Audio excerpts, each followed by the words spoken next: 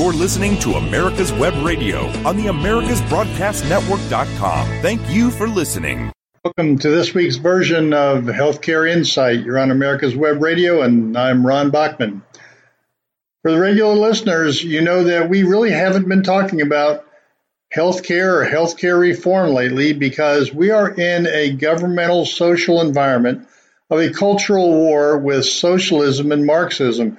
And until we get past that, given that we have an administration that's supportive of many of the concepts and ideologies of socialism, given that we have a number of national leaders from Bernie Sanders to AOC to other elected officials that are part of the so-called squad that are promoting socialism, given the fact that we have socialism throughout our educational system, our professors, our media, the Hollywood types, we really can't seriously talk about free market solutions to healthcare until we better understand this whole movement and logic towards socialism, the progressive, constant drumbeat and movement towards socialism and Marxism.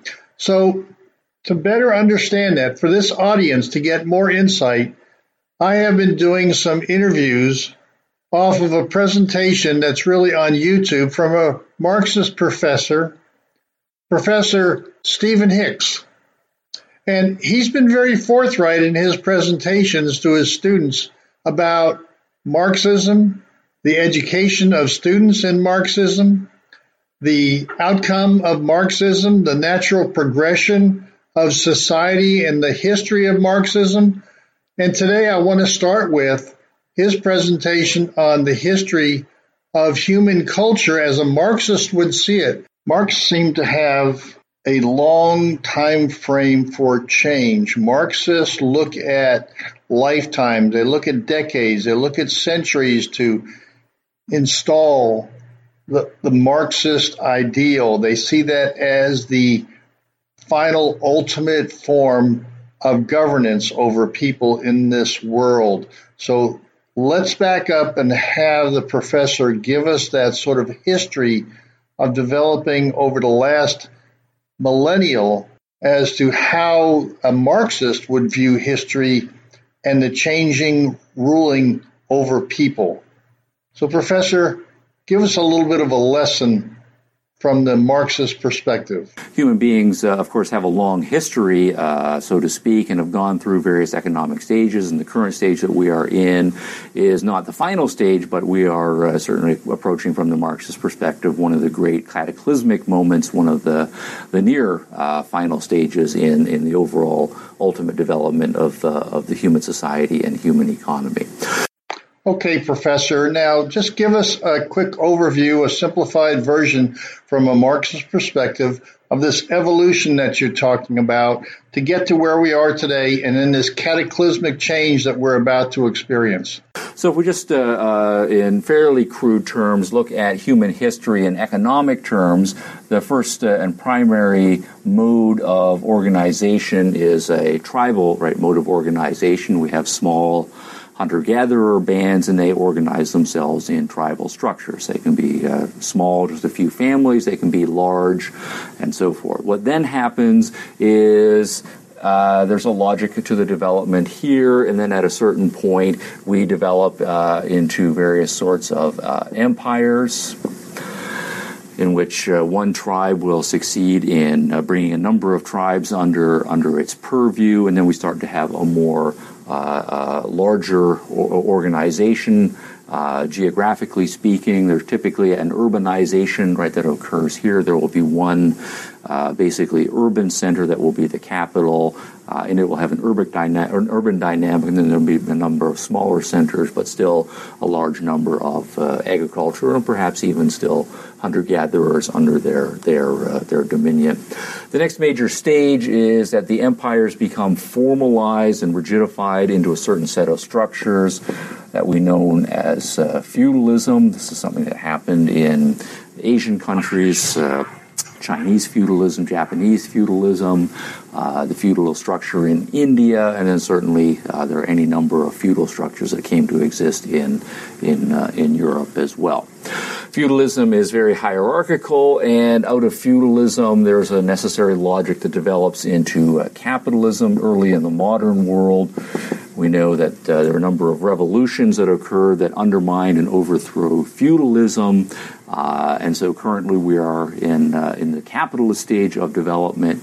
And the Marxists argue that capitalism has its own internal logic of development, economically speaking, and it will give rise to another kind of revolution, a future revolution, though one that may be in the offing from the Marxist perspective, and that will usher in an era of socialism, and socialism will have a couple of substages as well. But to keep it simple, we will have this structure in place for now.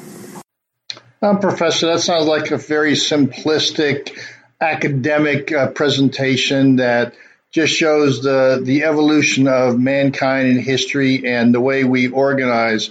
But there's nothing in there that really says that socialism, Marxism is the end result. You've just gone through a series of changes from kings and rulers to capitalism, which gives individuals more power. Why would a Marxist think that the next improvement in governmental structure would be socialism? All right, now, an important point here from the Marxist philosophical perspective is that this development, right, this economic development, is an ironclad development. They see it as an expression of the underlying metaphysics. The metaphysics is materialistic. The laws that govern material processes development are themselves deterministic. And so there's a necessary logic, so to speak, that the human history has to go through these stages. And so it is only a matter of time before the economic logic of capitalism works itself out, and there is a revolution that brings socialism about. Okay, so we're in the capitalist mode right now in most of the world. Yes, we've got some kings and queens and rulers, and we've got some empires in very undeveloped countries and dictators. But let's start with your understanding of how a Marxist would view the capitalist system as being so flawed that it's going to implode. It's not just going to evolve into something else, which would be the logic of what you presented. Things sort of evolved, but you're telling me there's going to be a revolution. So that must mean that the flaws are not that significant, and that it won't just evolve into a more effective, inclusive form of capitalism. So again, tell us what the Marxist thinks of capitalism. It is the capitalist countries that are the most advanced economically, and it's in the capitalist countries that we can most clearly see the economic logic working out that is going to bring the socialism that the Marxists are in favor of. So what I want to do next is have a closer look at how capitalism came to be from the Marxist perspective, what its internal logic is, and what's necessary for capitalism to evolve or revolve. Actually, it's going to be a revolution that's necessary here to bring about socialism.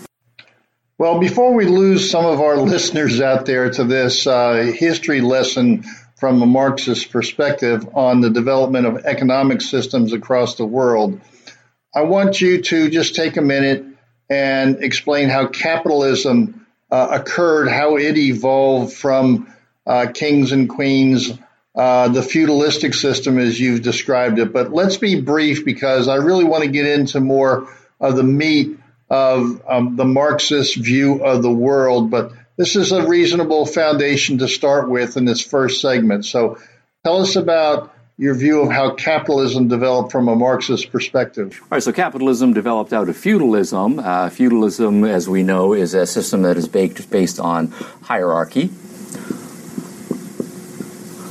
That is to say, we have the king or the religious authority who's at the top, sometimes struggle between those two there.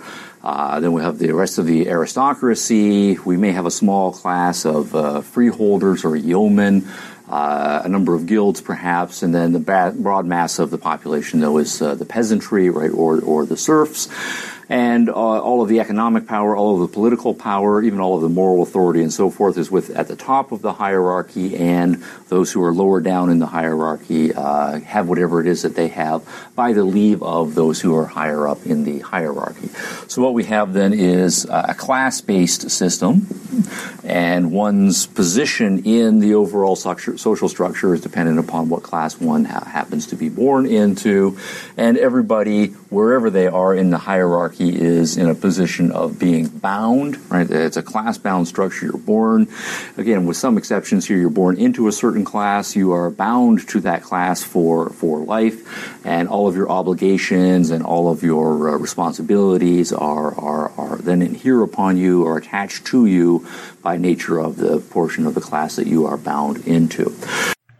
Okay, so I guess you're going to say that then capitalism came out of revolutions of allowing people to advance beyond their class, to have upward mobility, which was the whole idea of creating a middle class of empowering individuals instead of being under the rule and thumb of a king or a queen or some religious figure. So is that how a Marxist sees this ongoing idea of revolution coming from into capitalism and then coming out of capitalism? All right, what then happens is there's a series of capitalist revolutions in the early modern world, and feudalism is overthrown in much of Europe over the course of a couple of centuries here. And of course, under the case of capitalism, everybody is held to be equal in their rights, and rather than people being bound, they are they're rather held to be free, right, individuals. And so we have the emancipation of the serfs, we have the breakdown of the class structure, we have the institution of the idea that all of the laws of the land should apply equally to everybody. There shouldn't be a class-based structure. Everybody should be free to pursue their own mode of living, engage with other people socially by whatever choice that they want to make, and so forth. All right, so what we then have is an emergence of a system that is the exact opposite of the system that it grew out of. Okay, Professor Hicks, you've laid down the historical foundation and the idea that it took some revolutions and some wars and battles to go from one stage of economic development of a country, of a people governing themselves, of the economic classes and the opportunities for work and family, and that we are now have evolved, if you will, through various revolutions into capitalism. So now you're laying the stage here. If we haven't lost our audience, and I hope people will listen to this basic history lesson that you've given us, because it sets the foundation for why Marxists believe in what they believe and why they believe they are the inevitable outcome and next extension from capitalism. It is why many people in this country our political leaders think that we need this revolution to move towards socialism and away from capitalism, that they think that is inevitable, that they are on the side of the historical change that is likely to come. So please, audience, stay with us as we get away from this history and get into the criticisms of capitalism and the great wonders of why a Marxist thinks that they are the end game in history. If you live to serve and want to make an even bigger difference, consider joining the U.S. Army. With training in fields like medical care, linguistics, and engineering, an Army career can amplify your efforts with humanitarian opportunities all over the world. Plus, you'll receive competitive pay and incredible benefits, so you'll be taken care of, too. Learn more at GoArmy.com. Hi, this is Rocky Bleier, and I hope you'll make plans to join us on January 28th for Warriors for Hope. I'm thrilled to be a part of this virtual fundraiser for St. Jude's Children's Research Hospital and Warriors to Citizen. These organizations do so much to support veterans, first responders, and families who have been touched by pediatric cancer. I would also like to thank David Moxley and his show, David's Pick, here on America's Web Radio for supporting Warriors for Hope. And I know you'll want to join in and support this event as well on January 28th. So visit warriorsforhope.events. That's warriors and the number 4, hope.events. You can make a gift and reserve your seat for this virtual benefit. Again, that's warriors and the number 4, hope.events. Thanks for your support, and we'll see you at noon on January 28th. Whether cruising the strip in a 57 Chevy or taking the family on a vacation in a 71 Oldsmobile Vista Cruiser, you need to tune in to Classic Cars with Steve Ronaldo and Jim Weber every Saturday from 8 to 9 a.m. on americaswebradio.com. You're listening to America's Web Radio on the AmericasBroadcastNetwork.com. Thank you for listening. Welcome back to Healthcare Insight on America's Web Radio. We're talking about Marxism and the evolution of Marxism from other economic systems. Now, to get to the socialist ideal that many in today's world want the United States to go towards, they're looking at the economic system and the flaws in capitalism that are ultimately going to lead to Marxism. So it's really important for the audience out there to understand how a Marxist looks at the world, looks at the economic development, looks at the flaws of capitalism, and says it's inevitable that we're going to be into socialism. It's not a matter of if, it's just a matter of when. And so we need to understand that philosophy of Marxism because it is infiltrating our educational system, it's infiltrating our political system, and the things that it needs to do to get rid of capitalism are working its way as a cancer through our society, like our faith, our religion, our ability to have a melting pot, the idea of freedom and liberty and upward mobility under capitalism. It's all being challenged, and there are people who fundamentally believe in this country, people who are in the governmental ruling class or in the corporate boardrooms that believe in this Marxist evolutionary theory that it is the next step necessary for humankind to achieve its ultimate optimal state, that capitalism is not going to just change and allow for more people to get involved or have more opportunities, but that it is so fundamentally flawed, it needs to be overthrown. So please listen to this type of a presentation on how a Marxist views capitalism.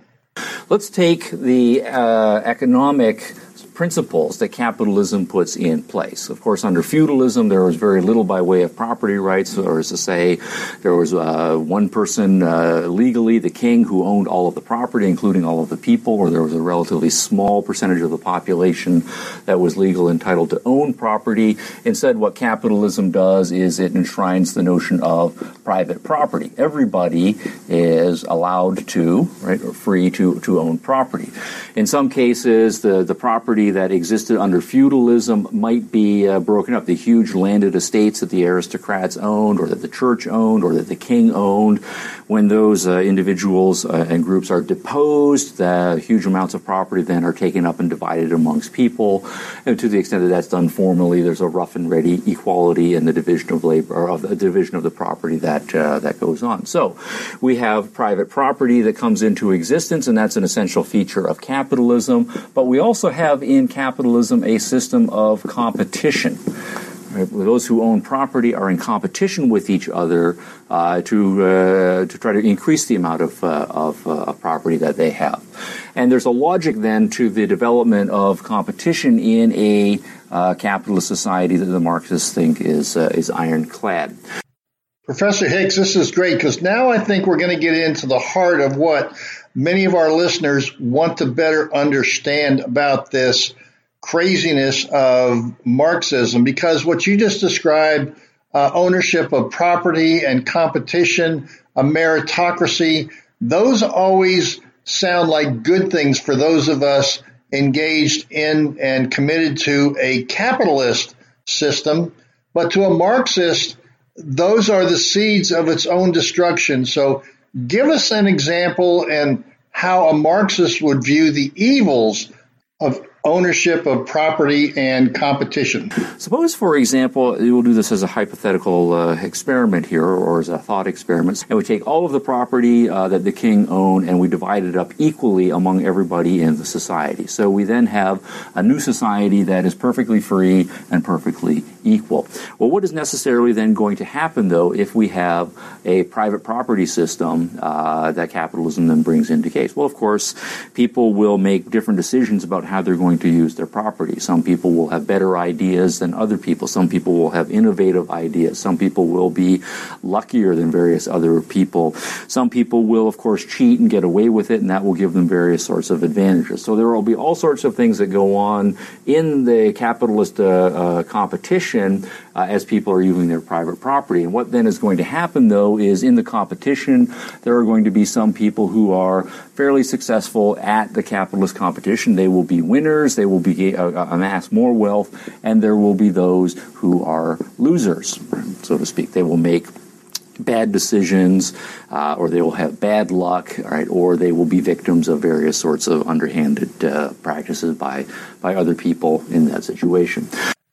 So this is an important point for our audience to understand, that Marxist perspective, that competition is not good as a capitalist would see it, but competition is bad because it holds that there's going to be winners and losers, and the losers are ultimately going to be part of, ultimate rebellion. But that having winners and losers is not a good thing, to encourage the losers to do more, to rise up out of the class that they might have fallen into, or that things might happen to the winners that would allow them to fall down from the winner category. They would make bad decisions after an initial good decision. So is that what Marxism sees as the inherent flaw in capitalism? So capitalism, the Marxists argue, is necessarily a zero-sum, or it's a system that generates a series of winners and a series of losers.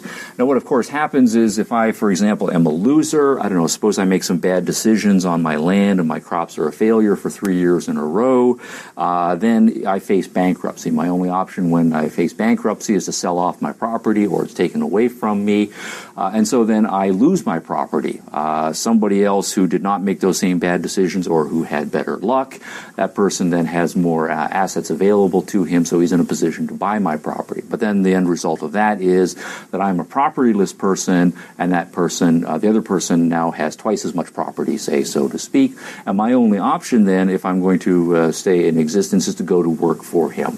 So the argument that the Marxists make is that the logic of capitalism generates then a class structure of its own. Those who are consistently winners become property owners, and the Marxists give the label bourgeois, or the bourgeoisie, right, as a class to those who, as a result of the logic of capitalism, end up being owners of property.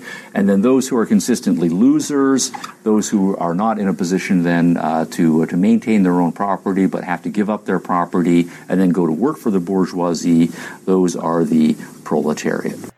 What you're describing, Professor, then, is the idea that capitalism is going to lead to a segmentation of society of winners and losers, and is going to involve people at the losing end becoming dissatisfied with the whole system, losing their freedoms that the capitalist approach has promised them, and that will ultimately lead to some sort of a revolution or a dissatisfaction among people under a capitalist system. Is that correct? And so what the Marxists argue is that we might start from a situation in which everyone is equal and free, but nonetheless we are going to evolve necessarily by the logic of capitalism into a situation where not everyone is equal, and also not everyone is fully free anymore, because if the bourgeoisie own the property and the proletariat are going to work for them, then the proletariat, particularly when they're on the job, they have to do what the bourgeoisie say. These guys are the bosses, or these guys become the managers. These become the workers who have to do what we say. So we have within capitalism then the development of a hierarchy of its own sake. Okay, I'll let you continue with this process, this thought exercise that you're going through, but clearly capitalism is much more than what you've described, because there is the chance for upward mobility. There's also a movement down from the elite, the bourgeoisie, as you call them. And so if I'm working for somebody and they're the boss, but I've got other opportunities as capitalism has generated, I don't have to work for that boss if they're telling me what to do and I don't want to do it. So the freedoms that you have in a capitalist system are far greater than what the Marxists is allowing for under your theory. So let's continue, but I'm not buying a lot of what you're saying at this point. I know our audience is having trouble with it, but to me, the important part right now is that we begin to understand the Marxist simplistic view of capitalism, thinking that it has flaws when I don't believe it really does. So continue with your thought. Now, between these two classes, there is necessarily going to be a conflict. And the conflict comes from competing economic interests. If I'm a member of the proletariat and I'm working for you, who is a member of the bourgeoisie, it's to my interest to earn more money, but it's to your interest to pay me less money. And so we have a conflict over wages. It's also the case that when I'm on the job, since I'm a human being, I don't necessarily like being told what to do, but you have the right and the power on the job to tell me, right, what to do. So I feel a certain amount of resentment of being told what to do.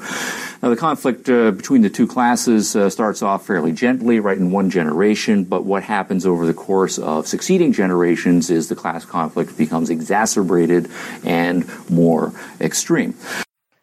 Now, tell us, our audience, exactly how these conflicts are exacerbated and get worse, because I think we're getting to some truths here of what a Marxist environment is creating this country to purposely divide us and to sort of pick at these wounds and create, for example, the educational differences in this country and not trying to solve it in any way that, in fact, a capitalist system could solve it if it had the political leadership to solve, for example, education in the major urban centers where the minority population is really getting second-class education. But that kind of fits into creating this conflict. Tell us about this difference that a Marxist sees in exacerbating the conflict. For example, if I am working for you and I'm making my low wages, well, my kids, when they come along, I'm not going to be able to afford to send them to the first-rate schools that you can afford to send to your kids because you're a member of the bourgeoisie. So your kids will get better education than my kids. I might have to have my kids go to work at a younger age. You can afford the additional luxury of time to send your kids to college, right, and so forth. And so what that then means is economically, my kids will be disadvantaged relative to your kids, right, in the next generation. So what a Marxist then is identifying as the flaws of capitalism is the winners and losers, a zero-sum game, and that there's conflict between classes, and as the rich get richer, the poor get poorer, and we hear that every day from our Marxist socialist politicians. That's, I guess, the ultimate conflict that you're going to see exacerbated by Marxists. So what we have here is a situation where there is antagonism, certainly over money issues, over social hierarchy issues, and it only becomes more extreme. We've heard the saying that the rich then are able to get richer, and the poor get poorer. Now we're down to those little sayings that we hear so much from the leftist politicians. The rich get richer, the poor get poorer, class conflicts, people don't have the opportunity, and everybody is losing their liberties and freedoms. That's what I wanted to start to really get to, and I want to continue this discussion so that our audience can really understand the flawed mentality of Marxism as it looks at capitalism. So stay with us for the next segment. We'll be right back. The Docs for Patient Care Foundation is your way to join the fight and become a member of an organization created by doctors for patients dedicated to fighting for your healthcare freedom and preserving the doctor-patient relationship. Get a pen and paper. Write down www.docsforpatientcarefoundation.org. That's www.docsforpatientcarefoundation.org. Go to our site and please make a generous tax-deductible donation and join the fight today. Thank you. Hi, this is Steve Ronaldo, host of the Classic Car Show on America's Web Radio. Just talking to you about antique car insurance. I think that if you're looking for the best coverage for your classic car, consider J.C. Taylor Insurance. They've been my insurer for years in this hobby and have the top rating of all of the insurance companies in the hobby. When you get ready for insurance, call J.C. Taylor or visit jctaylor.com on the internet. Ladies and gentlemen, boys and girls of all ages, join me, Roger B., every Tuesday at 1400 hours right here on America's Web Radio for the Locked and Loaded Show. We will talk about guns, weapons, ammo, gun accessories, prepping, and so much more. So be sure to join us every Tuesday at 1400 or 2 p.m. for Locked and Loaded on America's Web Radio. You're listening to America's Web Radio on the AmericasBroadcastNetwork.com. Thank you for listening. Welcome back to America's Web Radio and Healthcare Insight. And if you've been listening so far, the audience now should have a good grasp on the mentality of the Marxist. I want to continue to dive into that with Professor Stephen Hicks, who is a Marxist professor, and he is being very open and honest as he's teaching his students. We're getting some real behind-the-scenes look at how a Marxist thinks, how a Marxist assumes that capitalism is inevitably going to fail, so that many of the things we're seeing in society today, many of the leaders that we're hearing, many of the media that is proposing and supporting the idea of socialism, why they think socialism is inevitable. They've gone to school and have heard professors teach them about this inevitability of socialism. So they're trying to be, if you will, on the right side of history, thinking that capitalism is so flawed because they've been hearing it for so long. They've been teaching and preaching and talking it through the media in their own bubble, their own silo, their own echo chamber,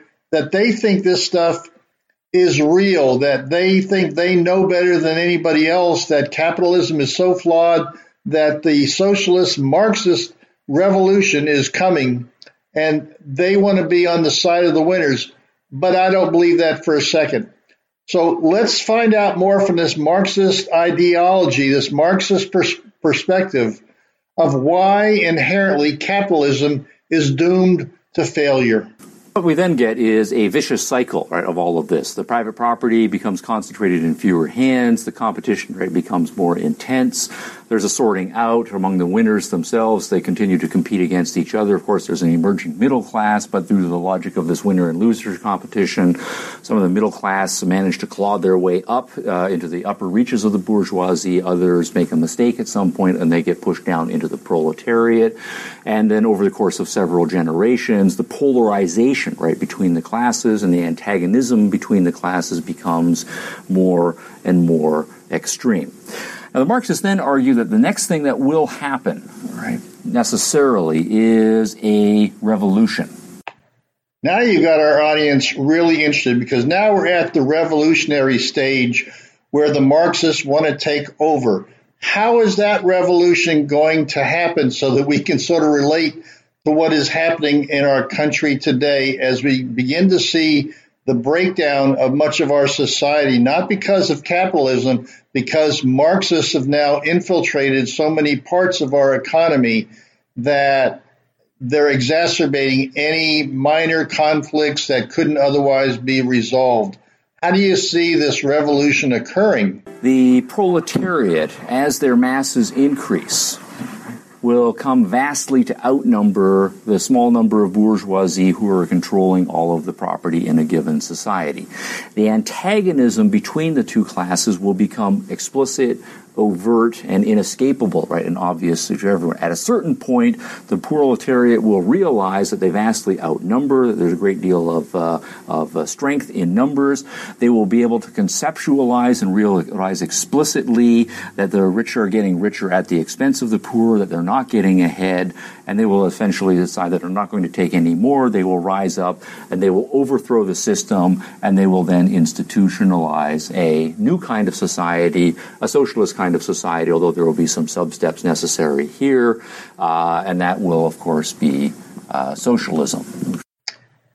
What you're saying is that if we can increase the number of poor people out here who are resentful of people who have some wealth, that we can create this Marxist socialist revolution. And maybe our listeners can start to understand what seems totally illogical to most of us who believe in America. If we have open borders and bring in people who have been under a socialist system, are looking for government handouts, are not looking for the freedoms and opportunities per se, but that are used to being in that proletariat category you talk about, that we then are more likely to have a revolution in the United States. And so bringing in a new population that would be an expansion of the proletariat and trying to keep people divided by giving them poor education, but giving them enough insight with TV shows and media and newspapers and other programs saying, well, look what so-and-so has. You have sort of that class envy that's being developed. Keep people down. Keep the minorities down in these central cities. Don't give them the opportunity to get up. Don't create opportunity zones. Don't create unions that might be helpful. Don't give them a hope for a better life through religion. Don't help them with other democratic processes that would allow them to get ahead and take advantage of the opportunities, but keep people down long enough in such ways as they will want a revolution. That's what I'm hearing you say. But what the Marxists of the 19th century and the early 20th century in particular are concerned with is the fact that while the antagonisms are developing and while the class conflict is going along, it's not going along quickly enough for them. And despite a number of predictions of imminent revolution, a number of those revolutions fizzled out or did not materialize. There's a question from the Marxist theoretical perspective toward the end of the 19th century, especially about what else might be operative in society such that they were slowing down the revolution. And of course, there's also a debate within broadly socialist circles about whether we need to have a revolution. Why not? If there's a necessary logic here, we don't just let the logic evolve, right? However long it takes. And rather than having a revolution, which is, of course, going to be nasty and so forth, why not just have an evolution, right, toward socialism?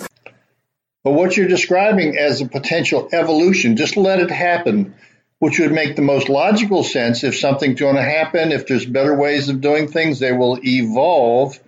But what you're saying, Marxists don't believe in that kind of an evolutionary process of humankind. They truly want a revolution. So tell us about that aspect of Marxist thinking. What the Marxists want to argue is, given their understanding of human society and the broader economic forces at work here, it has to be a revolution, but we have to understand in greater detail how the competition within capitalist society is going to play out along a number of dimensions, and why the evolutionary approach isn't going to work, and necessarily a certain kind of revolution has to happen.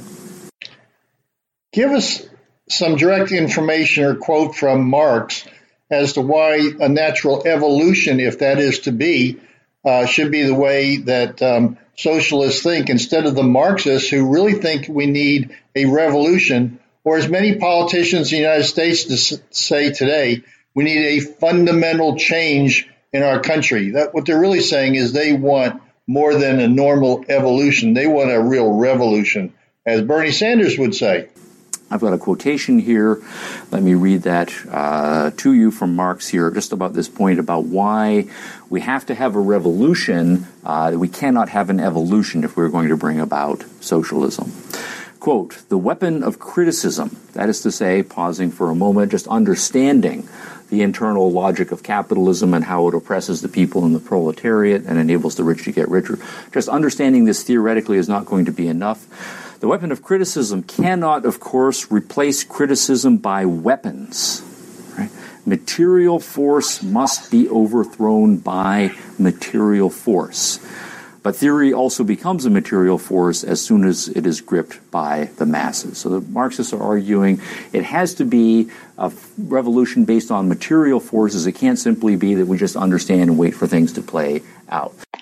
So now we have a lot of socialists in our government and in our leadership, and I guess they're talking about sort of an evolutionary process that they want to get to the Marxism. They don't want to have a war, a battle to overthrow the U.S. government, but they're working like termites within the foundation to change this so fundamentally that we will have substantial socialism and prepare for the ultimate Marxism that they also believe in, or at least they're not fighting in any way, shape, or form, and they are using more and more Marxists engaged in our country's politics. So tell us about this evolutionary process before we get into the revolutionary process. All right, suppose we have this class conflict here. One more moderate response is to say, yes, all of this is true, say, and there are many socialists who will agree with this analysis up to this point here, but argue that a revolution is not necessarily the case. We don't need to be revolutionary. We don't need to talk about bombs and overthrowing governments and so forth. What we can do is work within the system, the natural evolution of the system, and bring about a socialist system through peaceful means.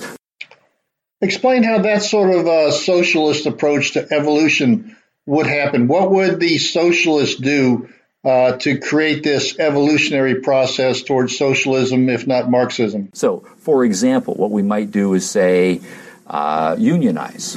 Why don't we, within the capitalist system, organize the proletariat? They have the same economic interests. They're now largely urbanized. They know each other. They work together. They can understand that they're all in the same situation. They may not be highly educated, but nonetheless, we should be able to get enough educated, strategic thinking union leaders, and we will organize by means of number and use the sheer numbers, right, of the workers that we have as a bargaining tool. Now, unions are typically thought of as being very liberal, and socialists tend to want more unionization of the population and the workers. Currently, President Biden is big on unions and their support, but Marxists really don't think of unions as being all that helpful, do they? That unions are basically a moderating force, keeping the proletariat, if you will, the poor people, kind of in their place by giving them a little hope, a little bargaining power, and they sort of see it as something that maybe is propping up capitalism, not helping to tear it down as the Marxists would want. It's preventing the revolution, if you will, that the Marxists have been predicting for some time. So tell me about the Marxist view of unions. Now, the Marxists will say, all right, that's fine, and there are any number of Marxists who were willing to work with unions in order to organize the unions. But the Marxists argue that by themselves, unions are not going to get very far. Right? But essentially, that's not going to change the conditions of the proletariat because the capitalists are still being very profitable. So over time, the gains that the unions get are not going to economically benefit the proletariat significantly. So what you're saying is that while unions have helped to support the middle class and have had a number of significant changes over the years in terms of benefits, welfare programs of health care and child care and limited hours, all the things that have helped the business world in total and moderate any of the potential excesses of capitalism, that the Marxists really don't like that they want the unions to be done away with so that the underclass can get even more angry at the bourgeoisie, in your terms. Well, this is a fascinating discussion. I hope our audience will stay for the last section, where you will describe what happens when Marxism actually takes over. How do they do that in the final stage of turning a country into a Marxist world? We'll be right back after this commercial. Hey folks, this is Victor with the On Point with Victor show. Make sure you listen every Tuesday 1 to 2, only right here on America's Web Radio, the On Point with Victor show. Remember folks, I'm not angry, I'm just right. And you can find out why every Tuesday from 1 to 2, the On Point with Victor show, only right here on America's Web Radio. Hi, this is Rocky Blair, and I hope you'll make plans to join us on January 28th for Warriors for Hope. I'm thrilled to be a part of this virtual fundraiser for St. Jude's Children's Research Hospital and Warriors to Citizen. These organizations do so much to support veterans, first responders, and families who have been touched by pediatric cancer. I would also like to thank David Moxley and his show, David's Pick, here on America's Web Radio for supporting Warriors for Hope. And I know you'll want to join in and support this event as well on January 28th. So visit warriorsforhope.events. That's warriors and the number 4, hope.events. You can make a gift and reserve your seat for this virtual benefit Again, that's Warriors and the number 4, hope.events. Thanks for your support, and we'll see you at noon on January 28th. You're listening to America's Web Radio on the AmericasBroadcastNetwork.com. Thank you for listening. Welcome back to America's Web Radio. You're listening to Healthcare Insight, and we're in the last segment of really understanding the background, the insight, the thought processes of Marxism, how they think that capitalism is doomed to failure. It's got inherent flaws that means it cannot exist as the next wave of change comes about. It has to be Marxism that dominates. And the in-between Marxism and capitalism may be socialism, so that some of the people who want sort of an evolutionary process, a change in capitalism to a socialist system, ultimately the Marxists say that they are then the follow-up that takes a revolution, not an evolution. So I want to talk about the 3 things that are, from a Marxist viewpoint, are holding up capitalism. And they are unions, amazingly enough, democracy itself and the messiness of democracy, and religion. And in particular, religion is a real area that Marxists want to do away with. And it's happening in the United States, of course, with separation of church and state and trying to isolate religion and trying to demonize evangelicals. Christianity is under attack, and they've been successful in the courts to kind of minimize religion in many ways. I want to talk about that in the last section, along with what happens if the Marxists actually take over, what their game plan is.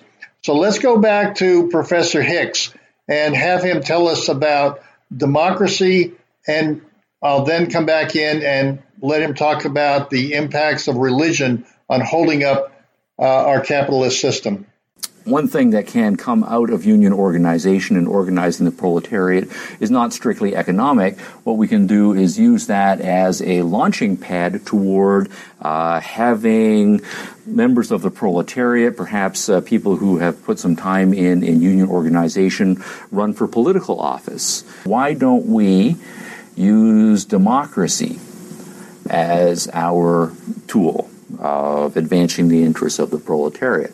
Well, again, the Marxists will say that's fine, and there can be some value to all of this, but again, they don't think that this is going to be very effectual in the long run. So again, it's a very slow process. It's not a process that's going to guarantee success. Democracy is very messy, and in many cases it's deals cut under the table or in various kinds of back rooms. There's no guarantee that the elected representatives from the unions or directly from the proletariat are going to remain true to their class comrades. From the Marxist perspective, that route is there's no guarantees of success. In fact, there's a chance that the whole system is going to be stretched out for such a long period of time that you're just going to end up with a muddled, mixed economy. Capitalism will be forced to make certain sorts of compromises, but the underlying nature of the system is not going to change. Okay, so unions might be helpful to the socialists, but not to the Marxists. And democracy may be helpful to a socialist, but not the Marxists, because democracy is too messy, it takes too long. Electing people to the right positions is a lifetime, if not longer, process, and democracy itself, especially a republic as we have, not a democracy as you've been talking about, but the republic that we have has checks and balances that prevent the extremism of Marxism at this point in time. So what's the Marxist view on these areas? And isn't there another area of religion that's a real holdback and prevention for the Marxist philosophy? The class conflict also plays out ideologically, and there's another major weapon that the capitalists have at their disposal that works to the advantage of the bourgeoisie and against the proletariat, and that weapon is religion. that religion, from the Marxist perspective, is not simply a false set of beliefs. The Marxists are materialists, so they're on principle atheist. Religion, though, is a social institution, right, that's reflecting a certain set of underlying economic interests. And what we should find then in the capitalist economies is that religion is serving to rationalize, justify, and empower underlying economic capital interests. So religion is a tool that the capitalists will use in order to forestall any evolution toward socialism. So again, tell me why Marxists, as committed atheists, find religion so dangerous to the Marxist ideology. Is that from the capitalist perspective, religion, right, under capitalism, comes to play an accommodating role in the following kinds of way. We take all of the members of the proletariat and we encourage them to be religious. We herd as many of them as we possibly can into church on Sunday. They've been working hard all week for minimum wages in subpar conditions, having to do what the boss tells them. They feel a certain amount of resentment. They might feel a certain amount of anxiety. Perhaps as democracy's institutions are progressing, perhaps as union institutions are progressing, their class consciousness is emerging. And so they're feeling a certain amount of anger, right, at their oppression, right, in their situation. But what is the central message, right, that they hear when they show up in church, right, on Sunday mornings, as the preacher, right, or the priest gets up and delivers the sermon to them? Well, they hear a large number of things, but certainly a large subset of those number of things has to do with certain economic, right, messages that are built into the Christian religion. Right, they will be told, for example, that blessed are the meek, right? Blessed are the poor. Right? And so what religion does then is telling them that they are blessed, not in the here and now, but that they will nonetheless get their rewards in the afterlife, right? When they go to heaven. Then that is going to lead them, when they leave church, not to be so revolutionary, not to be upset. They'll have a consolation prize. That'll get them through another week.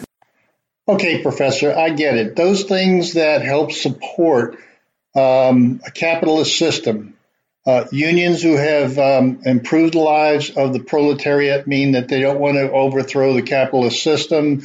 Democracy is too messy for them to overthrow the capitalist system. And religion pacifies them such that they don't want to be angry and overthrow the system. So Marxism, socialism has to attack all of those areas at the end of the day and try to create this revolution. So let's take the next step. Let's assume all that happens. Let's assume that the Marxists are successful. Now what?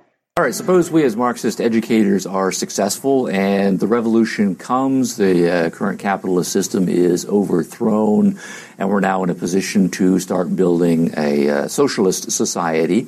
Our job as educators changes significantly at this point, in part because now the education system will be entirely state-run, and it will be state-run by politicians and other powers that be who are committed to Marxism as the ruling ideology, and so we will have the full support and backing of the system to bring about and to do our jobs in helping to bring about a fully socialistic system here.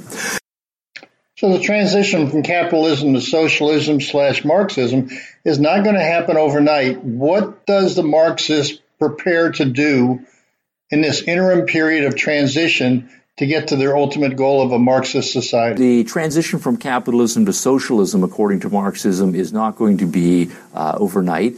It's certainly going to be at least the work of a generation, and so there's going to be a transition stage that classical Marxism calls the dictatorship of the proletariat. That's to say the proletariat, that is to say the workers and those who are advocates of the workers' cause will be the ones who are running the show, but they will have to run the show in a dictatorial fashion. Professor, your honesty in understanding the Marxist mentality is truly remarkable. So we're going to have a dictatorship, and tell us why a dictatorship is this interim government. But in this transition stage, we still have a huge number of people in the population, perhaps, and even likely a majority of the population who grew up under the old system. That is to say, who grew up under capitalism, who grew up under a religiously based society as well. And so those individuals are still either wholly or at least partially conditioned to still think in terms of capitalism and religion. So during this transition stage, we're going to need to exercise in a top-down fashion an education system that, on the one hand, deals with those people who are still younger and not yet or haven't yet been conditioned by capitalism. We can shape them how we wish to create the new socialist man. But at the same time, we're going to have an education system that takes into account those who were earlier conditioned by and may still be committed to the earlier system of capitalism and religion. But Professor, historically in the Soviet Union, in China, and in Cuba, that has been a very violent reaction to eliminating and killing that generation that is no longer wanted by the Marxists, that were brought up and have the exposure to the benefits of capitalism. What do you say the Marxists still want to do? Now, of course, one solution, and the most ruthless solution that some Marxists will advocate, is simply to get rid of entirely anybody who is beyond a certain age on the grounds that those people cannot be trusted. It's not likely that they can be reconditioned, or that given their age, it's not worth the expense of trying to recondition them. And so we can simply get rid of, and I'll just use that as a euphemism now, get rid of the entire older generation or anybody who seems not to be signed up on the cause. Well, what about the younger generation that you want to train, but they still have parents in place that you're not getting rid of? What do you do with those folks? You're going to have a large number of people who are parents, and certainly in the younger generation, we're going to have all of the children. And one of the things that is common in pre-socialist societies is an importance placed on the family unit. But of course, from the Marxist perspective, that is entirely wrong. We should not see ourselves as individuals who are making our own choices about our mates or who have special relationships to our children. We're all part of a larger community, all part of society. And so these bourgeois notions about the importance of family is something that we're going to have to overcome in the dictatorship of the proletariat stage. Well, I now see more clearly why the Black Lives Matter BLM leadership and organizers wanted to do away with the traditional family structure. It now makes sense for those of us who thought that's one of the dumbest ideas anybody's come up with, but it is clearly part of Marxism.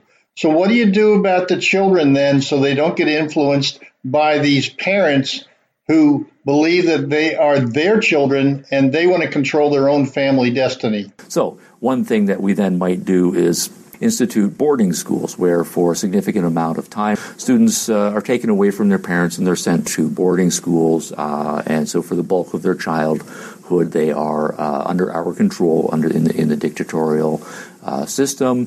Or, of course, the more ruthless regime will be simply to break down the family structures altogether, to get students past the notion of thinking that they have special links that are private affections to particular individuals who are their parents, and then that will speed up the process of developing a new generation of socialist individuals.